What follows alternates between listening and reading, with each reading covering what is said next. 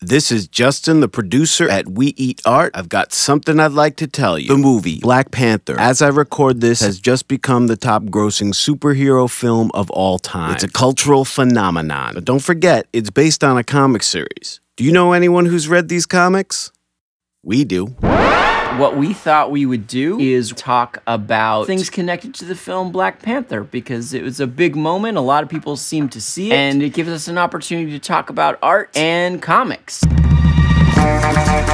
We've got Mark Thomas Gibson on. He is an artist and curator. I think they hit a nail on the head. I do want to know more about Wakanda. I want to understand more about this character, the civilization, the storyline. But I don't think that I want Black Panther to encapsulate all of what is Black sci-fi. The idea for me that really got me interested in Afrofuturism was to think about slavery as like an alien abduction story. We have Jeff Lester, who has a wonderful comics podcast. It's called Wait What? Wait, comma what? The land of Wakanda has this really strong pull, sort of the way that Asgard does for Thor, this perfect fantasy kingdom, very strongly tied to the foundation of the character. We talk about all the comic book artists who've drawn T'Challa. Gil Kane, who's a more idiosyncratic artist. Billy Graham and his run and with McGregor. It's dripping in this sort of these muscles. The drawing, man, inspired me so much. The apartheid era one. It has some real sharp art by Dennis Cowan, who's a Black artist. We also talk about the different comic book writers who've made up stories about Wakanda's warrior king. The Panther was a B character. Christopher Priest brought to his run. He's essentially a spy. From Priest to McGregor to Kirby, Ta-Nehisi Coates, who all had their hands on this guy. McGregor's run as a solo character, you're inside his head. Editorial imperatives where they're like, yeah, but you've got to fight the Hulk 3 times before July.